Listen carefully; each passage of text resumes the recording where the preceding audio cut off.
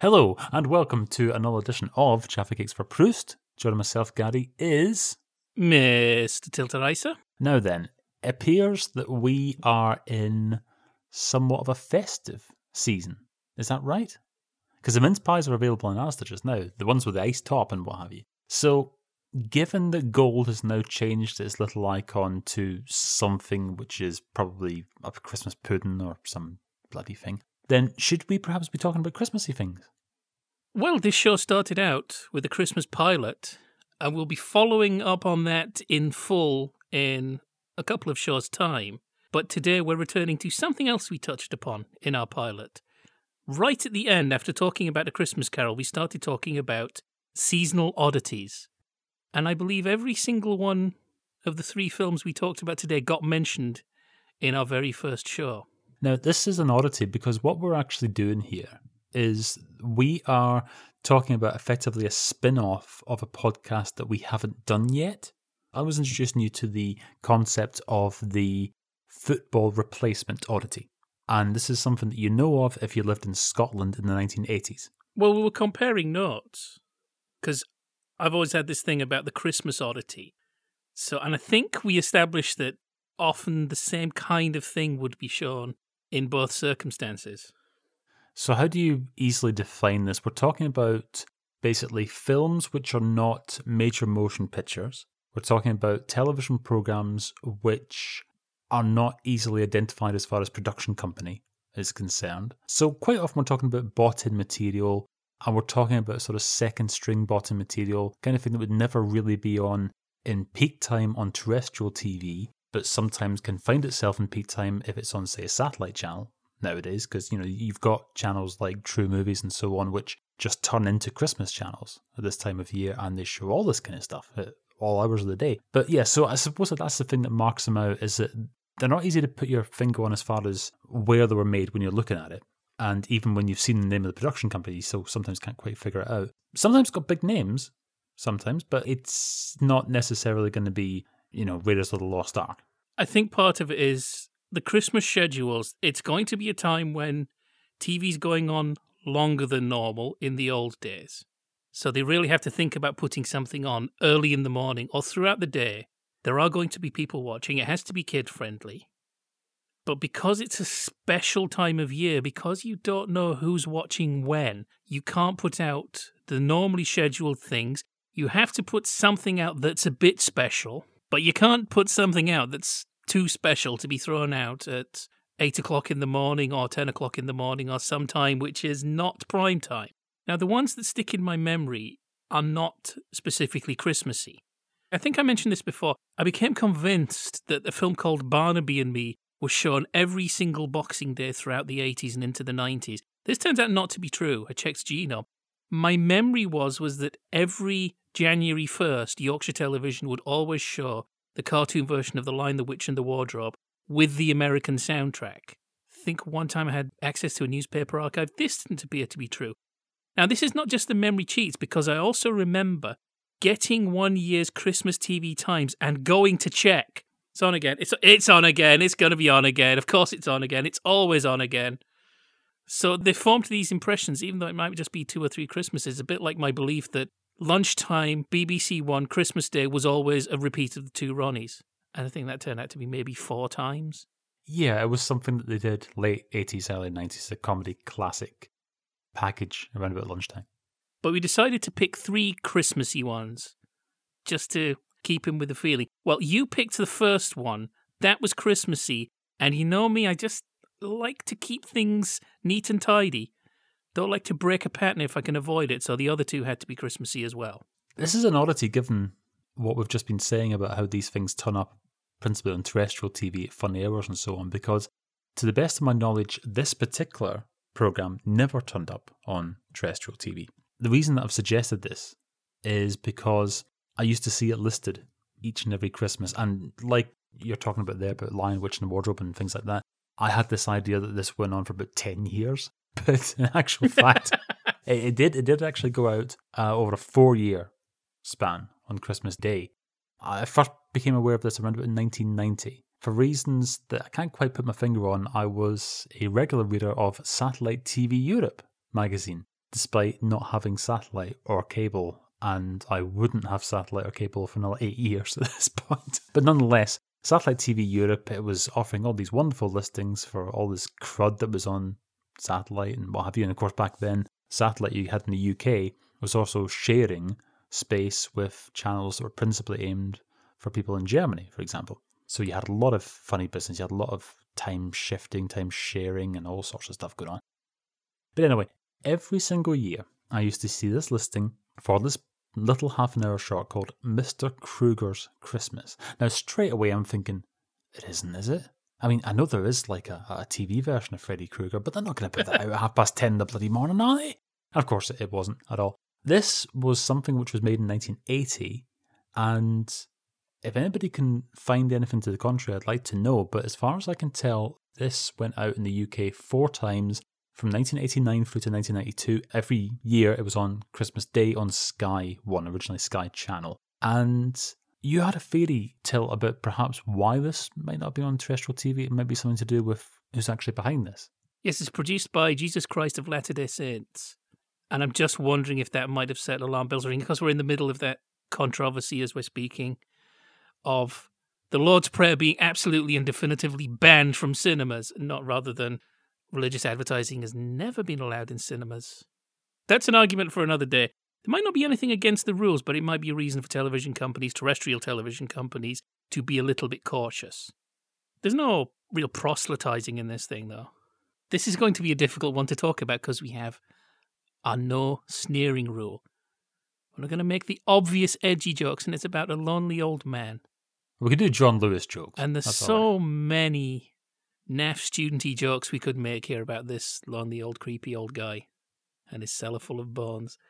And that would be counter to the message, which is look after lonely old guys.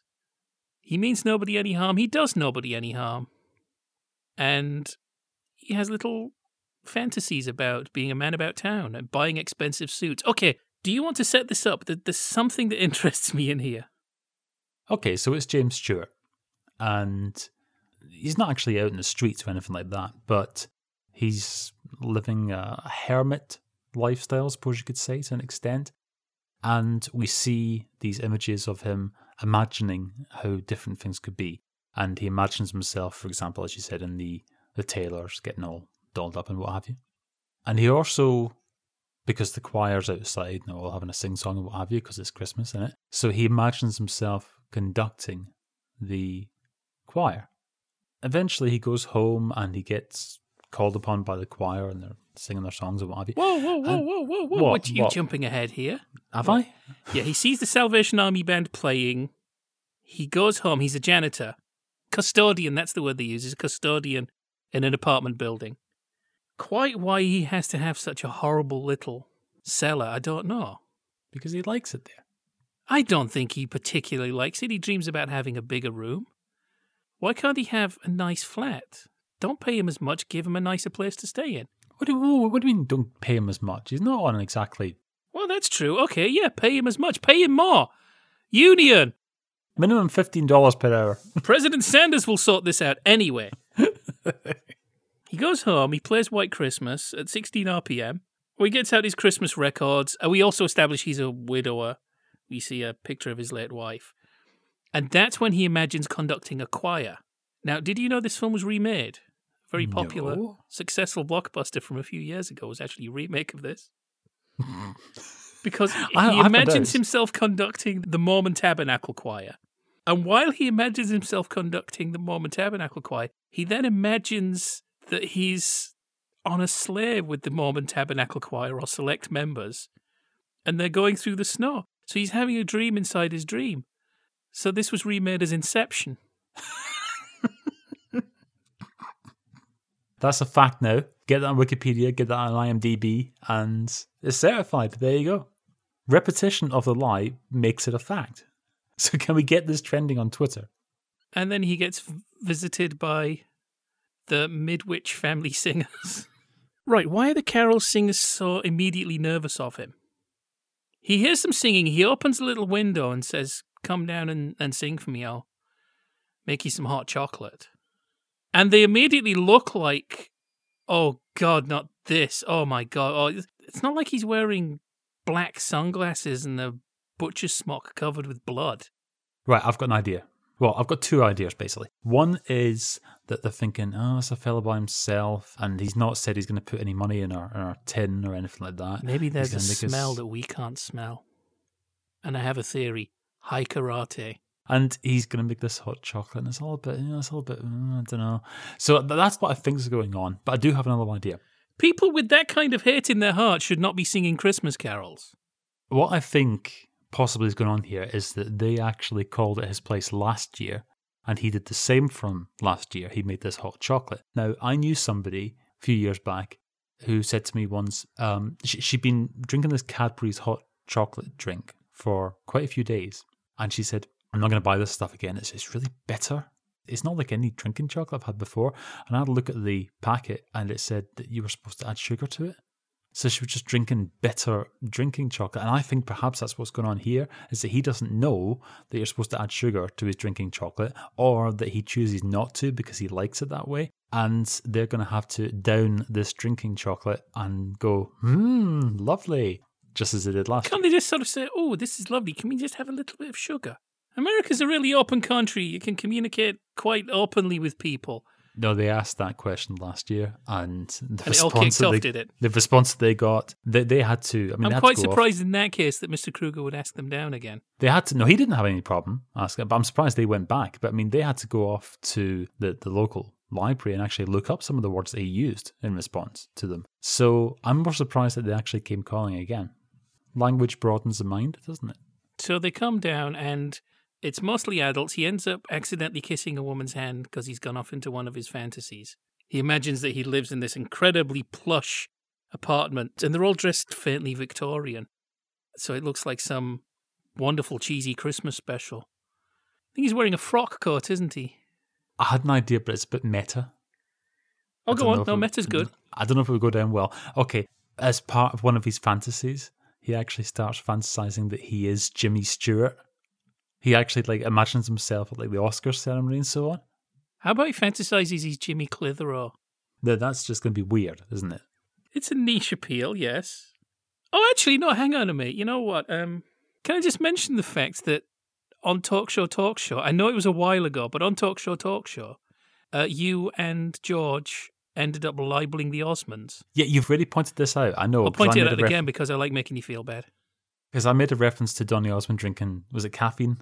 So under what circumstances? Yeah, I've done enough upsetting moments for once in my lifetime, so I just happened to leave out, as a Mormon DJ on after me, just happened to leave out a copy of 666, The Apocalypse of John by Aphrodite's Child. Now, it's a concept album based on the last book of the Bible, but really, once they see a big red album cover with a big white 666 on black, that's really the first thing they take in. And there isn't really time during the handover, to make a discussion about, do you like Demis Roussos?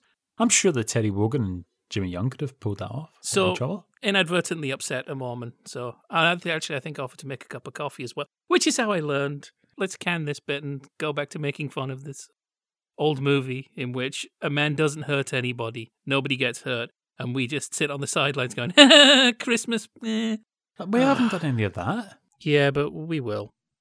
They have a little girl with them, and she's one of the Midwich Cuckoos. What? Village of the Damned? No. The kids with all the sort of weird straight white hair. It's a famous horror movie from the 60s. Oh, I don't do horror movies. Well, she's got this unusually blonde hair. It's unusually blonde and unusually thick. And I'm going to say it's a wig, actually. But I'm going to say that really you don't normally see hair like that outside of a Nicki Minaj video. Now you've just got me thinking about Mr. Kruger's Christmas processed through Tim and Eric. So Jimmy Stewart says, what unusually blonde hair you've got. Blonde. Well, he takes a nice innocent shine to her. This is where a lesser podcast would start bringing out those jokes. We don't do that. Okay, do you know who it's reminding him of? Patsy Ann Scott in 3, 2, 1. I was going to say, if you want really niche, I was going to say it reminds him of the assistant in the TSW sci-fi game show Treasures of the Mind Lord. I just had this memory, possibly false, that there was some game show and it was like the guy had like that kind of hair and he looked a bit weird and he was like wearing a spacesuit. And then 20 odd years later, I discovered that there was this thing called Treasures of the Mind Lord. So yeah, that must be what it was. I mean, actually, I think that was about 5 years after Mr. Kruger's Christmas was made, so the link is rather tenuous. But well, I think this brings out all of Mr. Kruger's grandpaternal feelings. And the little girl sees something in him, though she does go to nick his Jesus. Well, she doesn't go to nick it, but he's got his crib set up and she picks it up and she's looking at it. And I'm thinking maybe she was checking it wasn't made of fondant. Look, there's nothing wrong with Mr. Kruger because then it's like the mother to the little girl is like, no, come away. Stop bothering this nice man. Fine, it's cautious, but she's just advertising it. Just like, just get away from this creepy old gimmer. Let's just get out of here. Don't look. Just walk as fast as your little legs will carry you. Where do they get off this choir? Poor old Mr. Kruger. So he's treated as a social pariah because you can see the loneliness. He's going, no, please don't go. I'll make some chocolate. And they just leg it. Well, look, they move at an orderly fashion. They'll go, cheese it! You can tell that's what's in their minds. Actually, leave a little dust cloud behind them. And then Mr. Kruger, I guess, falls asleep in his chair and has a dream, and he meets baby Jesus. And mentions about how, he misses his wife, and then he's talking about some woman who broke her pipes deliberately just because she wanted somebody to talk to. And at first he hated this woman, and then he realized that Jesus loves her. And then he eventually decided that the right thing to do was to befriend her, and they were very good friends right up until she died. And crucially, what Mr. Kruger doesn't say is, Jesus, why do all my women die? Send me one who will outlive me by a day. Now, this is interesting. There's a weird parallel here. Scrooge, but a crotchety old man who is put through the ringer for being unkind and mean. It's a Wonderful Life is about a good, kind man who is put through the ringer for showing insufficient gratitude for his life, which isn't all that great. Mr. Kruger is a lonely old man who is grateful for his sad, lonely old existence. Yeah, that's all I've got there. Sorry, I thought I was going to get a pat on the back for being observant. Well, if you want to hear more on Tilt's comparisons between Scrooge and Mr. Kruger, then I think your article is going to be in this month's edition of The Listener. It's going to be the front page of every newspaper, except for the Mormon Herald, which would be my picture saying, get this guy. Mormon enemy number one. Shouldn't it be called something like Good Mormon America or something like that? Oh, right. Okay, thank you. You're the one who upsets them. I'm just a little play on words. That's all it is. It's just no more offensive than Ronnie Barker. So anyway, what happened is the little girl left behind a pair of mittens, which Mr. Kruger used to decorate the tree. And the mother comes back with the little girl and says, do you have a pair of mittens? And the little girl notices they're on the tree, and Mr. Kruger says, you remind me of everything that's good about Christmas. I guess he really likes Angora berets. That's what the girl's wearing on a Nicki Minaj wig. And the mother takes pity on him, and he gets invited to sing with the choir. They need a bass man. And they set off out to go singing carols, and the little girl... Oh, no, hang on a minute. We've missed out one fantasy, where he fantasizes that he's like helping the little girl decorate a big tree.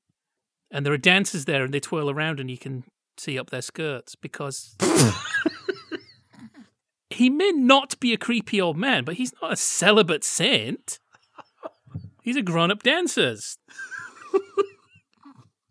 about the least salacious way you could do that, just spinning around dancing. I think you have to clarify that Mr. Kruger himself wasn't engaged in that activity. He wasn't like Danny LaRue or Miss Fred, deliberately decorating the underside of the tree so he can have a bloody good look at pants people and what have you. It wasn't like that. Anyway, so they go off out carol singing, and the little girl says, I love you, Mr. Kruger.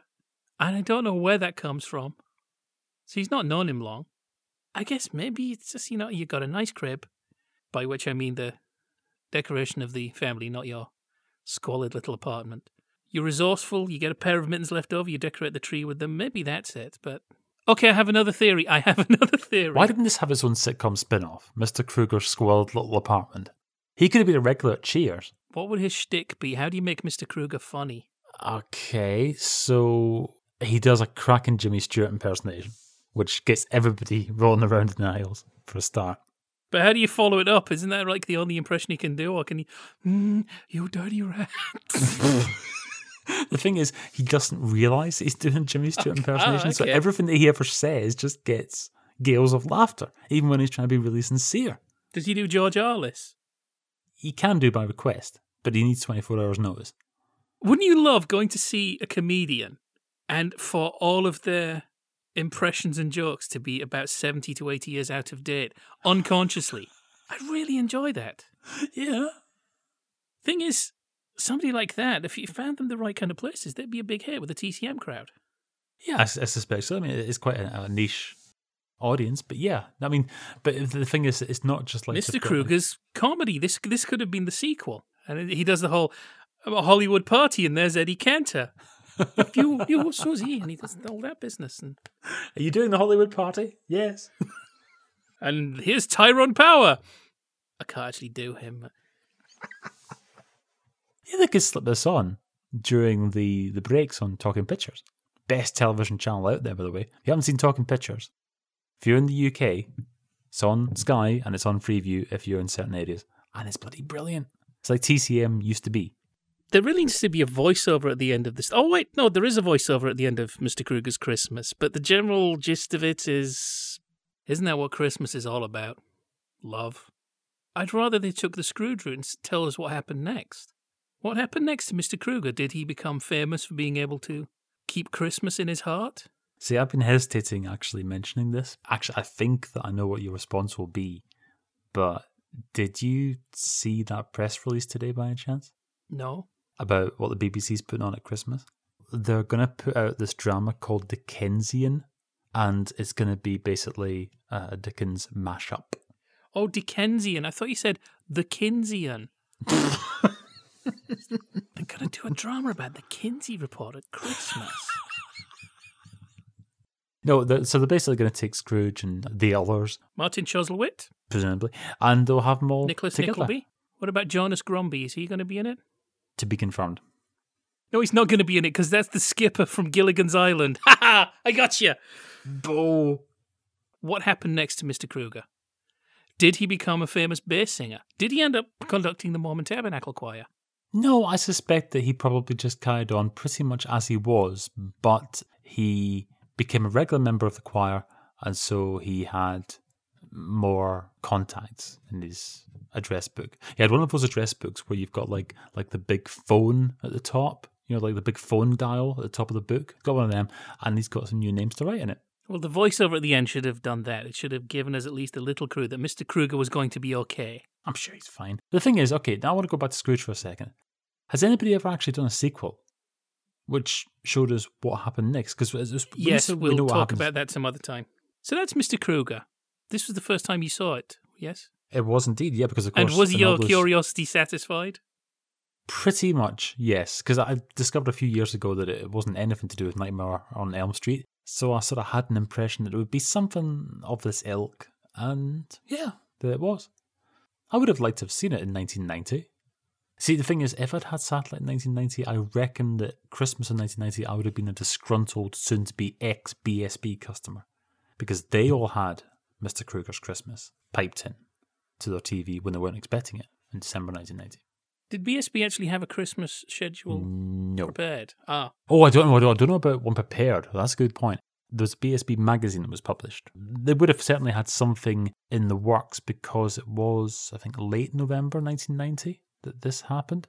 Yeah, they probably had something planned. And let's face it, it was probably going to be Doctor Who and the Goodies because that's what it usually was on Galaxy. Around the World with Dot embodies a lot of the things I think of when I think of seasonal oddities. Well, last year we did mention there is one particular seasonal oddity we can't really talk about. Funny you said that, because actually. Because its star has been... Well, sorry, is it on Christmas Day? Okay. No. Funny you say that because... effectively what we're doing here, without realising it, is that we are just going back in time 24 hours. Because Dot and Santa Claus got its first showing British television on Christmas Eve, 1993, on BBC One. I'd never seen this before. What I had seen was its predecessor, Dot and the Kangaroo, and this turns out to be a direct sequel. Unfortunately, it does cast a little bit of a poor light on the original because, you know that whole thing about the kangaroo who's lost her Joey? Yeah. There's a couple of scenes and an entire song reused from the first film. Oh, what? So yes, in the first film, she met the kangaroo who lost her Joey and then went home. She went around the Australian bush, saw all the magnificent flora and fauna, and then went home. And the kangaroo was not reunited with her Joey. So I guess this was like, oh boy, yeah, unfinished business. Also, there's a bit of discontinuity because as far as I can tell in the original film, Dot lived in the early 20th century. Just looking at the way her parents were dressed.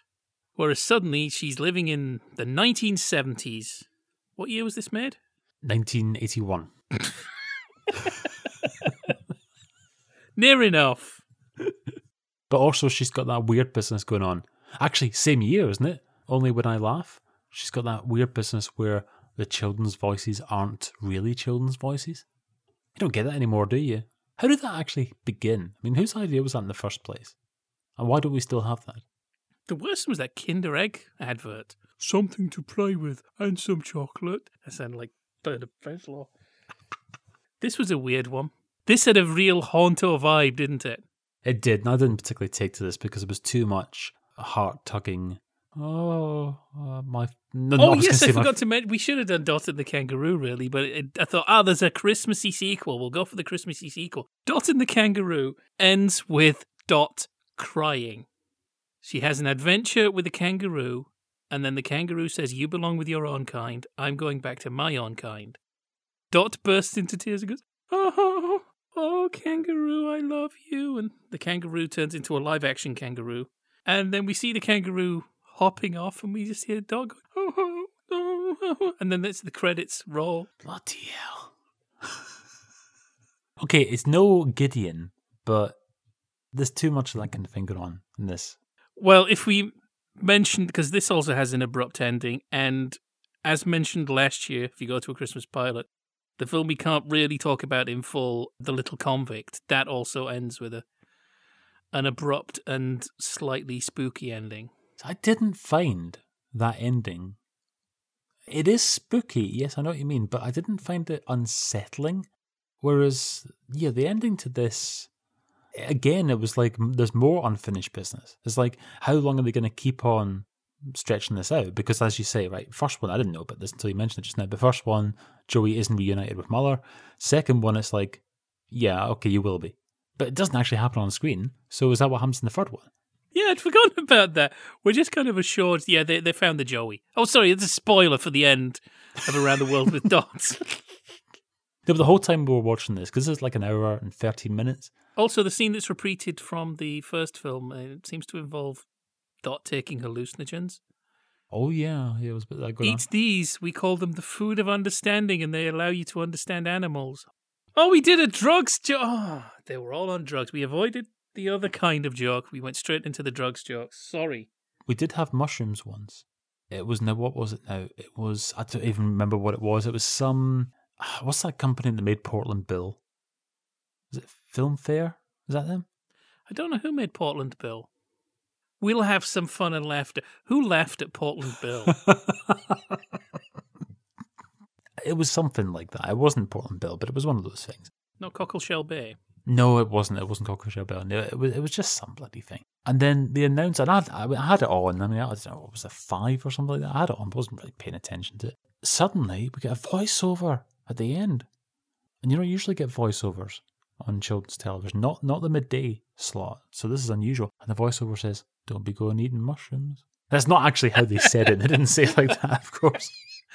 Oh, it was to that effect. It was like, basically, there's a character in this that ate a mushroom, and listen, pal, don't go doing that yourself because, mushrooms, bad. So presumably, if they showed this nowadays, they'd have to say, don't be going taking Smarties to try and then understand kangaroos. Well, don't eat anything that's given to you by a kangaroo. But I don't think there's much risk of people doing that anyway. No, this was about an hour and a quarter, and I was thinking throughout, which bits would I edit if I was putting this out for transmission in 2015? And there was a few bits where I was sort of thinking, okay, that bit there, bit scary. That bit there's a bit.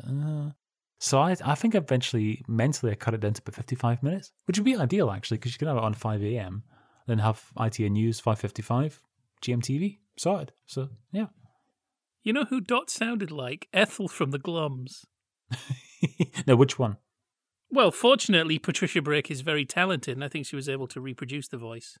Apparently her voice is somewhat different. I've seen a review of the new Glums, the all-new Glums, which suggests... Well, I didn't notice, so job done. So we just talk about all the places where this movie is unnecessarily sad. Well, no, we do need to actually describe the plot, because a guy who at one point describes himself as a swag man, do you think that's an Australian playing up to the foreign perception of Australians? Well, he does look a bit stereotypical, doesn't he?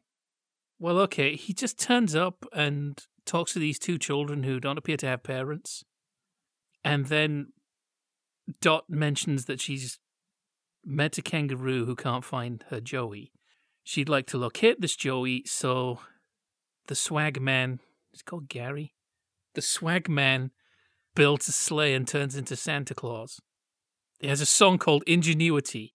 There's no real lead up to this. He's just singing a song about how you can do anything with ingenuity and a piece of string and a rubber band, and then builds a sleigh, and in the process of building the sleigh turns into Santa. That bit where he stopped being Santa, that was quite unsettling, wasn't it? Let's just put the word unsettling away, because otherwise we're going to wear it out. No, it was rapid eye movement business, wasn't it? Yeah, Santa, not Santa, nothing. That's the thing. They don't just cut between him being Swagman and being Santa. They cut between him being a Swagman, being Santa, and not being there at all. Just timed it wrong. He would have vanished entirely. See, they should have thrown in a lot more things. So, Santa, not Santa, Santa upside down, Santa in negative form. I think it's Santa in a negligee. That too. Daddy LaRue. Courgette. Stapler. Sandy Gall. Mornington Crescent.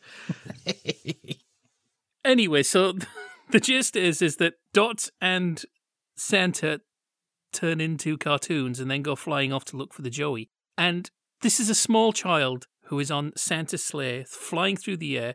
It's pulled by a couple of kangaroos, not reindeer. One of the kangaroos being voiced by Aunt Hattie from Neighbours. So she's on Santa's sleigh, being pulled through the sky, and she sings the most maudlin, lachrymose song. I think the words are faintly hopeful and happy, but oh, I'm flying through the air. This must be a special kind of magic. Oh, I don't know if it is in a minor key, because I actually sometimes have problems telling if something's in the major or the minor. I made that mistake with the theme from Picture Box a while ago. Yeah, well, for the most part, it's in the major. It has a little turn into the minor. But anyway, that's our first sudden trip to unnecessary sadness land. They go to Japan, meet some stereotypes. Oh, they were, weren't they? Yes, but not really my place to keep kicking up a stink. Then they go to Russia. Oh. That doesn't improve. Okay, now here's the thing. It takes them a year to get from Japan to Russia, flying. Yeah, they have this whole sequence where it's basically here are the order of the seasons. Really nice montages of artwork illustrating the seasons. I don't know, it just comes up in the conversation and that's it. We have the seasonal montage. It feels like something that could almost be snipped out and used elsewhere as like a startup or a close down. And I was thinking it could have gone out as like one of those little inserts in Sesame Street. Maybe if you needed to insert something to cover up Crackman or whatever it was called. And we get to Russia and it's the Moscow Circus. Is it Moscow State Circus? Well, everything belonged to the state in those days. And I mean, that just raises you. Oh, good, we're going to see some funny animals and some clowns and some circus fun and maybe some flying trapeze. I hand over to you. Oh, boy. Because my voice is too jolly. Right, okay, so we find out that Joey, the aforementioned missing kangaroo, he has ended up in the circus. And like all the other animals, he's behind bars when he's not performing in the circus way. And then he sings this song, and it's like, okay, you know that one with Little Kermit, where he sings about he's sitting on the middle of the stairs. It sort of reminded me a bit like that, but it was like circuses are prisons. They're just called something. That is a different literal and lyric. so A on. circus is a prison for an animal. Yes. I don't really want to give the impression that we think this is a badly made, incompetent film. This is just made with somebody with a different storytelling agenda from most stuff that was served for children. It's laying it on a bit thick, I'd say. Now, I know that by 81, we've got past the point where the circuses are unquestionable light entertainment. By this point, I think they've started to sort of disappear from British television. They've not disappeared entirely, but they're starting to escape to the edges of the schedule rather than being, 3, Christmas Day. And animal welfare is becoming a bigger issue and so on. But there's no subtlety here. It's like being whacked over the head with one of those huge inflatable hammers. Speaking of which, you see, a lot of the other stuff I can maybe excuse. This film does underline a message of animal rights. Dot's melancholy flying with Santa song, oh, okay, it gives you a sort of ethereal feel. There's one bit where they fly past a plane and a little boy says, "Look, Mummy, a sleigh being carried by 2 kangaroos." And the mother just loses it. She's drinking a cup of coffee and crushes it in her hand and smacks him so hard. I mean, she really is just like insanely distorted by anger. And this is after we overhead the volcano acid trip where they went through the smoke of a volcano and saw demons. But this somehow makes it worse. That's the one bit that's like, whoa. No, this is just piling suffering on top of suffering. I think we'd feel significantly different about this film if it didn't have that bit in it. See, that's the bit that should have been isolated for the BBC trailer. So, okay, it's got a good sort of message to put across on occasion, but the way it does it, it's a bit heavy-handed. But the interesting thing is that when then Joey sort of comes across like, he comes across a little bit like Kenneth Cope and Carry On at Your Convenience. Because Joey's like saying to all the other animals, we can escape, we can get the hell out of here. And they're all sort of either nonchalant or just saying, like, forget it, it's not going to happen. So, yeah, he really does sound like he's trying to stir it and saying, come on, everybody out. And they're all just saying, just leave us alone, will you? So eventually, Joey and AN, other animal, undefined, leap out of the tent and hightail it. Which means Dot and Santa have to keep going. It's what they call plot tokens, isn't it? They just keep going to a different place every time to find something, and in the end, you can say, that was a story. There's also the anti-communist message. They go and meet some Russian bears in Siberia, and 2 of them do the work, 1 of them gives the orders, and we get if you're all equal, why do they do all the work? I'm more equal than them. Yes, where'd you get that idea? But even the enthusiastically communist bear catches herself mentioning the good old days of the Tsar. Oh no, I meant bad old days. And there's something about, I don't know, I didn't understand the story about the invention of the Christmas tree coming through the benevolence of the Tsarist forces. I didn't get that bit. I'm afraid I did let my attention wander.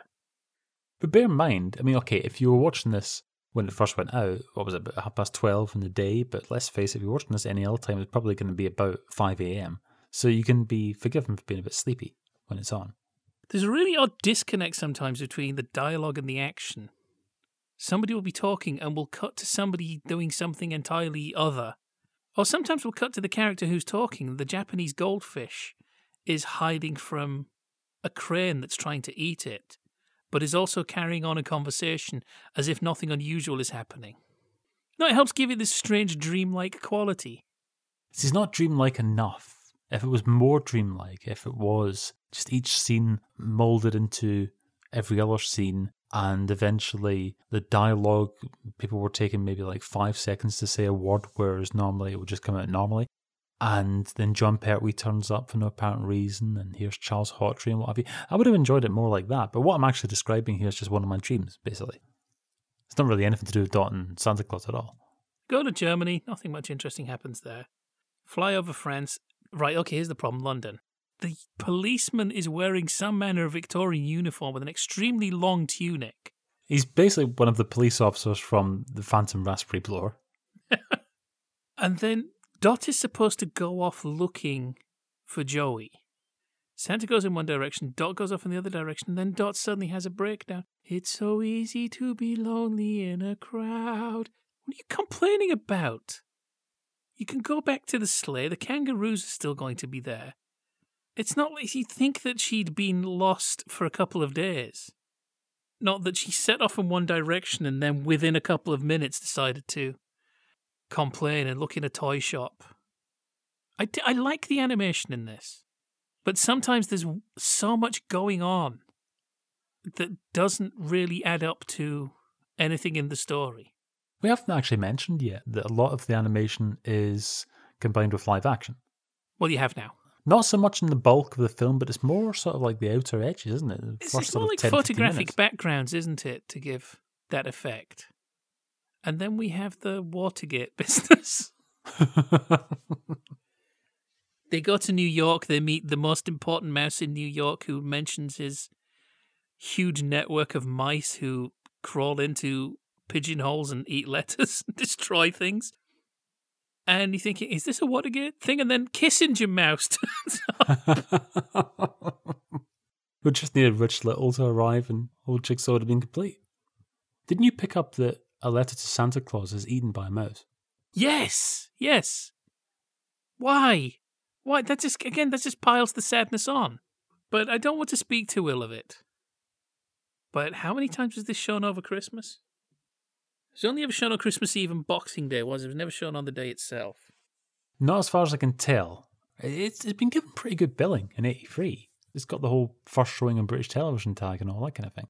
But it's pretty much disappeared since, hasn't it? I mean, it's not considered a classic of its genre. Actually, there are quite a lot of other ones, aren't there? There's quite a lot of sequels. Oh, yes. There's lots of dot films. I still think it's a beautiful example of the seasonal oddity. It kind of captures everything about it. Animal Olympics, that's another one.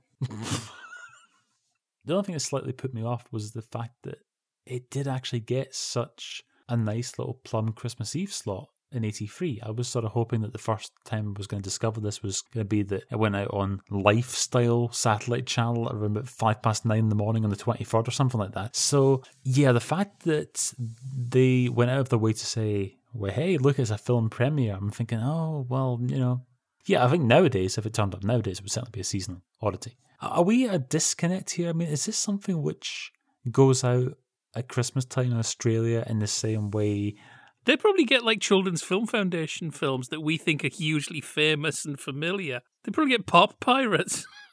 Does this go out in Australia in the same way that Freddie Prinze goes out in Germany every New Year's Eve or something like that?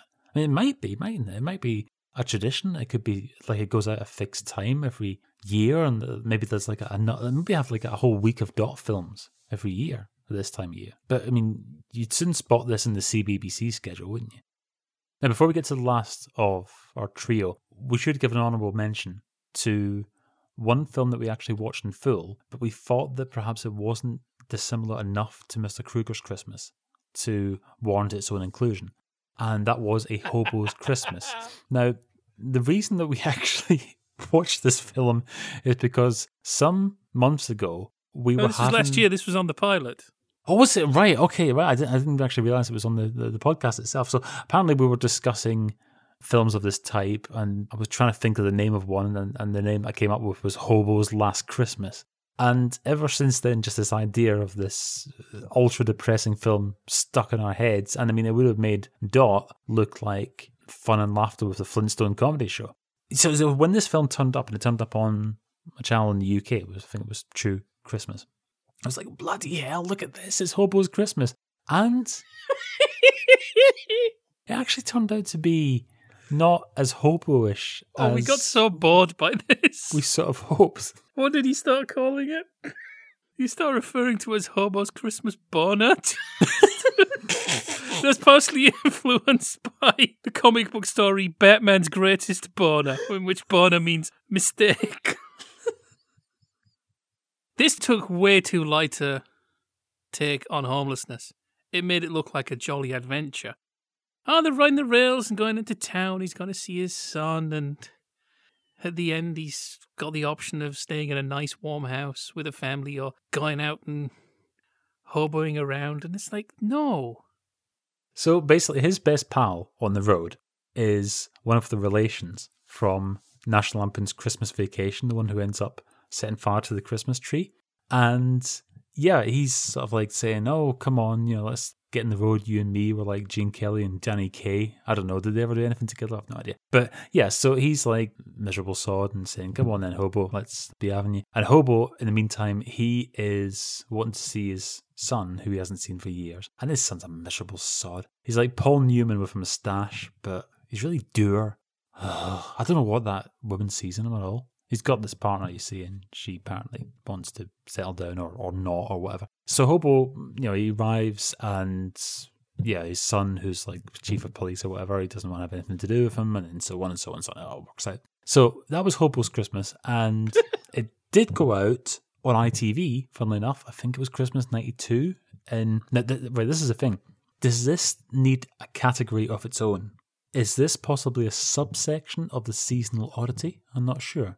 But Hobo's Christmas went out, I think it was Christmas 92, it was the week before Christmas, and it went out on ITV, networked by and large, in the children's ITV slot. Not under the children's ITV, no, hang on, not under the children's ITV banner, but it went out in that slot, and all week long you had the stuff that you get on, your sort of lesser Sky Movies Christmas type channels just now. You've got films like that, mainly sort of TV movies and what have you. You've got them every single afternoon in the children's ITV slot. Now, how do you categorise that? Because they're not really children's films, and yet they're forcing the kids to go off. Do they have that one where Peter Falk's an angel?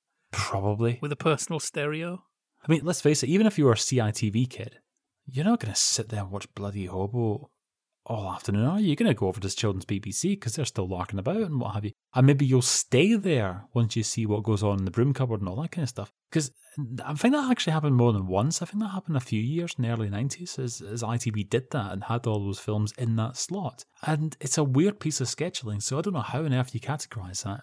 Unfortunately, of course, they don't have CITV by and large on ITV anymore, so nowadays they would just be displacing things like The Chase and Tipping Point and stuff like that, but I don't think they've got any plans to air Hobo's Christmas. Boner. 2015. Another thing we rejected was a film called Finding John Christmas, which Peter Falk plays an angel who is a big fan of a song called Do Do Do Do.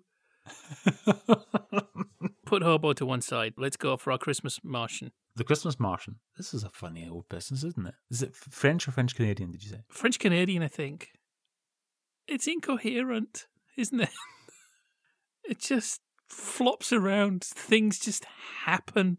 Because this is dubbed, which makes it even more dreamlike.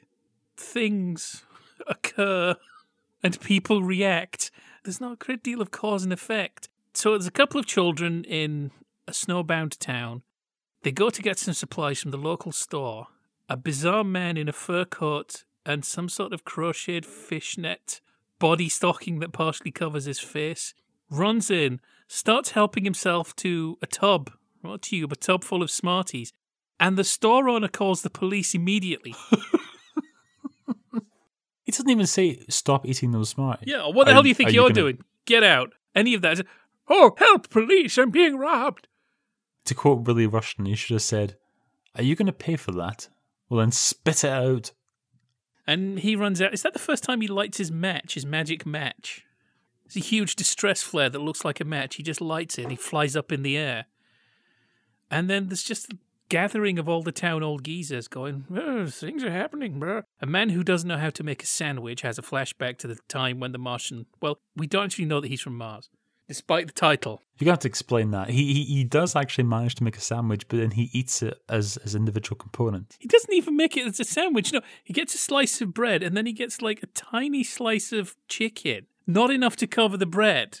And he kind of has to hold on to the bread and hold on to the chicken, because otherwise the piece of chicken will fall off as soon as he bites into it. And he takes one bite, and then he sort of like takes the chicken off and eats some of the chicken, and then he eats bread.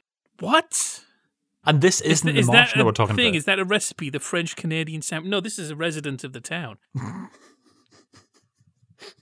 Well, you think that that's some sort of Quebecer recipe? Yeah, maybe they have a tradition. Maybe there's a good reason with the weather like it is. There's a reason that they can't make sandwiches. Or maybe it's just that guy.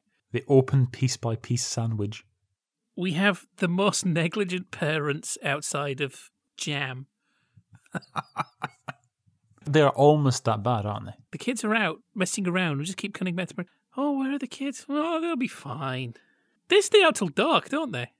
Doesn't like the fella himself, when he's heard the police warning about how there's some unidentified entity roaming around and they're all going to go looking for it, at that point they're still like, the kid's back. They're not back, are they? No, they'll be fine. Don't worry about it. For goodness sake. One thing at a time. Let's find this weirdo first of all, and then we'll worry about the kids afterwards. I mean, the way it's cut is strange. So we have the big gathering of people in the town store going, oh, things happening. Brr, brr. First time things happened in 100 years. Brr. And then we cut to the Martian walking around weird with jump cuts, but enough jump cuts that it must be deliberate. It looks just like some frames from the film are missing. And then we cut back and the kids are on a sleigh. Nice of you to give this lift, Mr. Kramer. What? Who's Mr. Kramer? Where did he come from? It doesn't seem to be part of the plot. They're just messing around on a sleigh. It is one of the few Christmas movies that genuinely features a one-horse open sleigh. And then the Martian is aware somehow. He must have heard the radio and understood it. No, actually, how can he understand it? He hasn't drunk his magical English language potion yet. That's to enable him to speak, isn't it? But he might be able to understand. But if he can hear and understand, why does he have to try a few different languages before he gets the right one? He's somehow aware that the police are after him, so link with last time, he dresses up as a woman and then lights one of his magical distress flares and flies off. It's like, why did you dress as a woman? Why did you just fly off? As far as appearing incognito is concerned, he really hasn't got a grip on it, has he? No, because he keeps this weird crocheted fishnet face mask on at all times. It's principally the matches that are going to give him away, isn't it? It's this whole flying into the air business. This isn't what he looks like. Dreamlike, actually, this does remind me of a dream I had. It was about Ken Stott as Rebus. It was an episode of Rebus, and Ken Stott just talked all the time. Didn't matter if there was anybody there or with him or not. He just kept talking and talking and talking. And that happens a lot in this. I'm guessing this was a very dialogue-heavy in French film. And it's like their mouths are moving. We don't need this much English to convey what's happening. But their mouths are moving, so just say something. That whole scene in the tobacconist where all the police are hanging out, and they're just... Principally, it's so they can introduce that business about the guy who can't make the sandwich, but there's a hell of a lot of talking there, isn't there? Where they're just like, oh, we are men and we're all together on a big old circle. This reminds me of a Japanese film called Prince of Space, with the way the kids just yammer on at each other. In Prince of Space, two children see a spaceman, and there's lines like, I'm not scared if you want to go on home.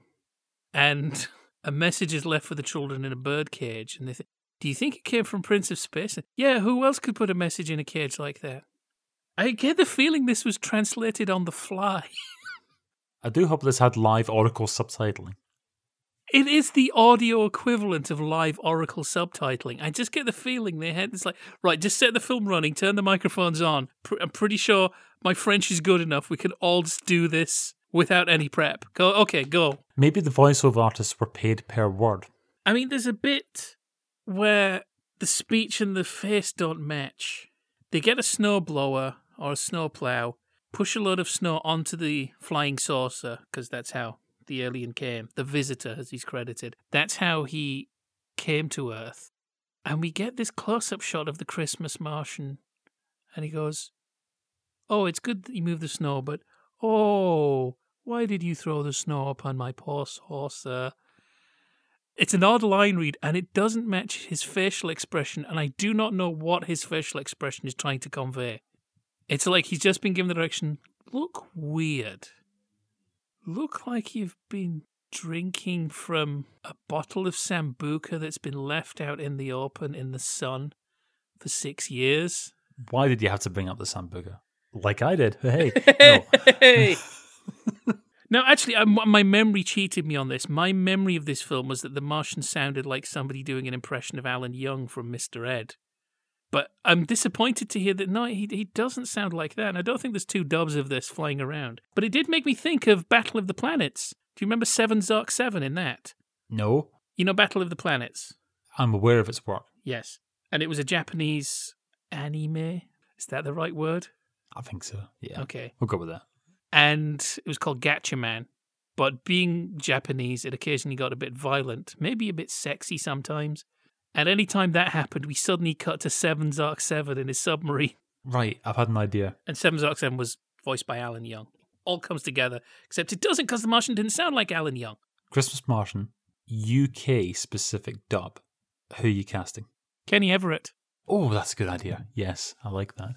Okay, for the police chief who can't make a sandwich, Lance Percival. Okay. What about the couple? Teddy and June.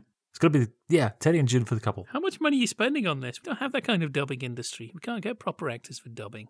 I personally would prefer a lot of foreign films to be dubbed because there's times when I'm missing on-screen action because my eyes are sort of going back and forth between reading and looking. There's definitely been movies where there's meant to be a nice shot that you're just meant to take in while you look and listen, and I'm there reading and missing part of the shot. It's okay for stuff that's not dialogue heavy, but some films just die. But we don't have a good dubbing industry with lots of investment in it. I think if it was done right, people wouldn't be so bothered by it. But things like Christmas Martian kind of queered the pitch. I don't necessarily agree that to get Teddy and June to do the voices of the parents in this would necessitate a huge amount of funding in the UK dubbing industry. But, I mean, yeah. That version of Asterix and the Big Fight.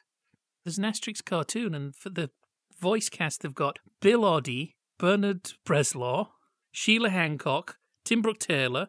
There's loads of them in there. We might do that sometime. Do you know what actually there is? No, what is it now? It's some film. I don't know what it is. Is it Shrek?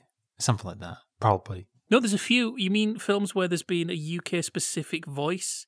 There was a film, I think, called Robots. I remember going to a press showing of that, and I think it just came and went. And there was a character in there dubbed by Terry Wogan. Because there was a film that went out, I think it was last Christmas on BBC, and they used the American version of it. And I think like Kate Thornton was supposed to be this red carpet interviewer, and in the American version it was Joan Rivers.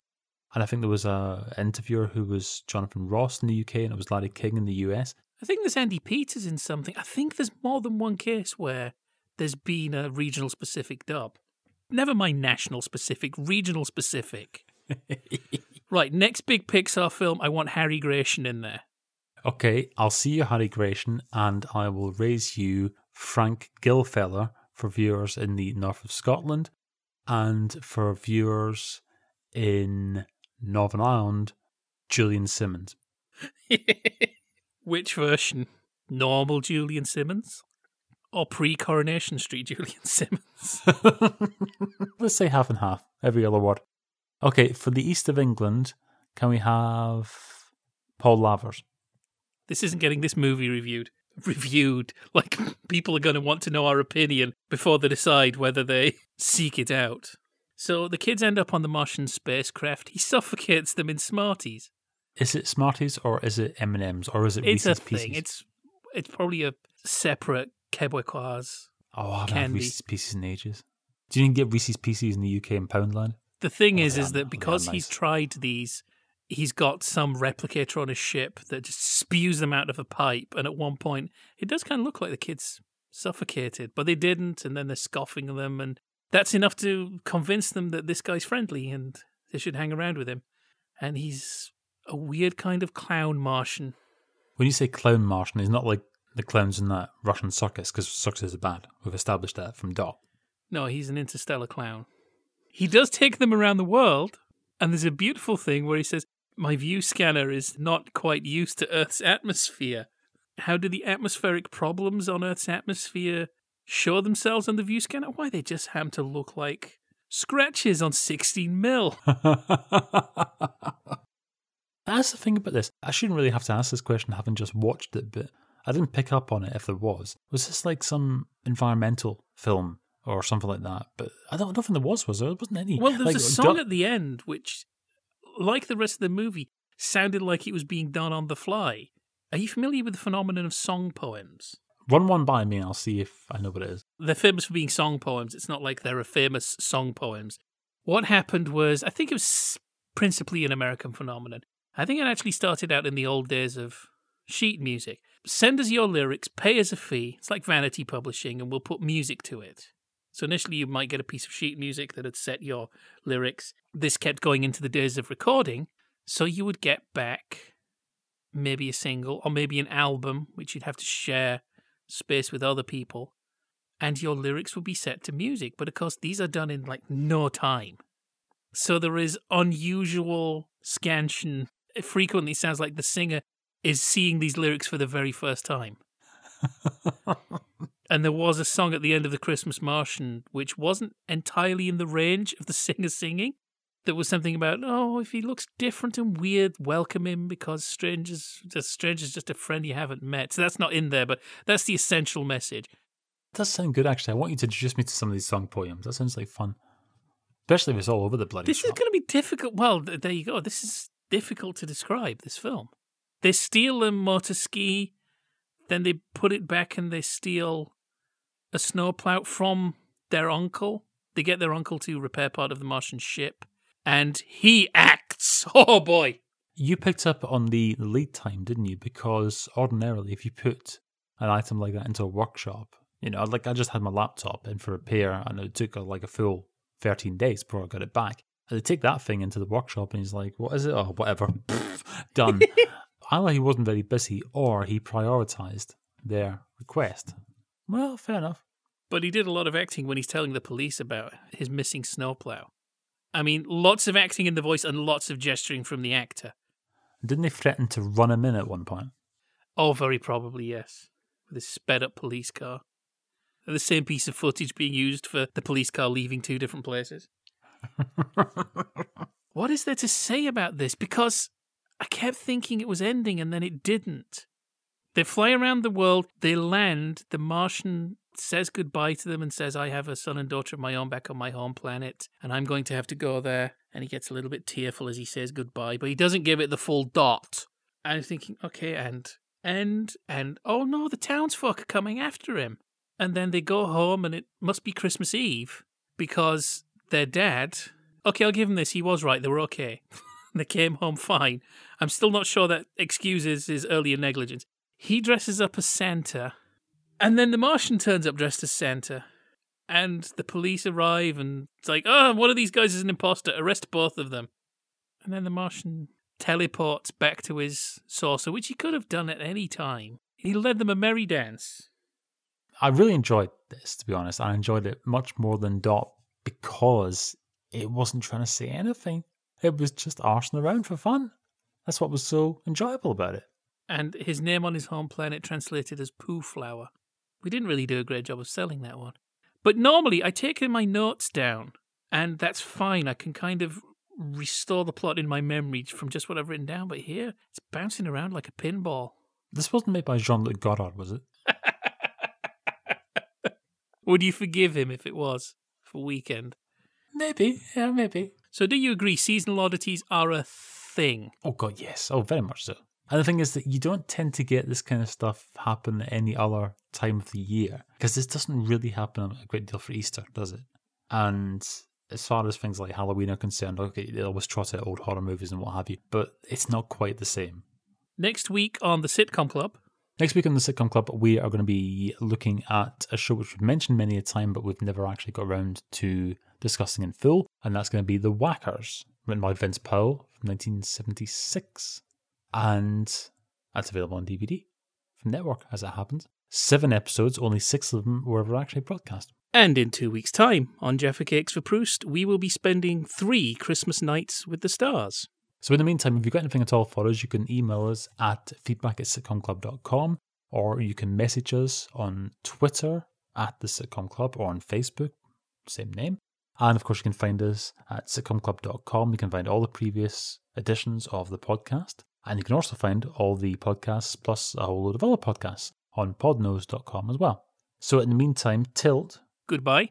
Mince pies to you, too. And this is Gary saying this has been Jaffa Cakes for Proust.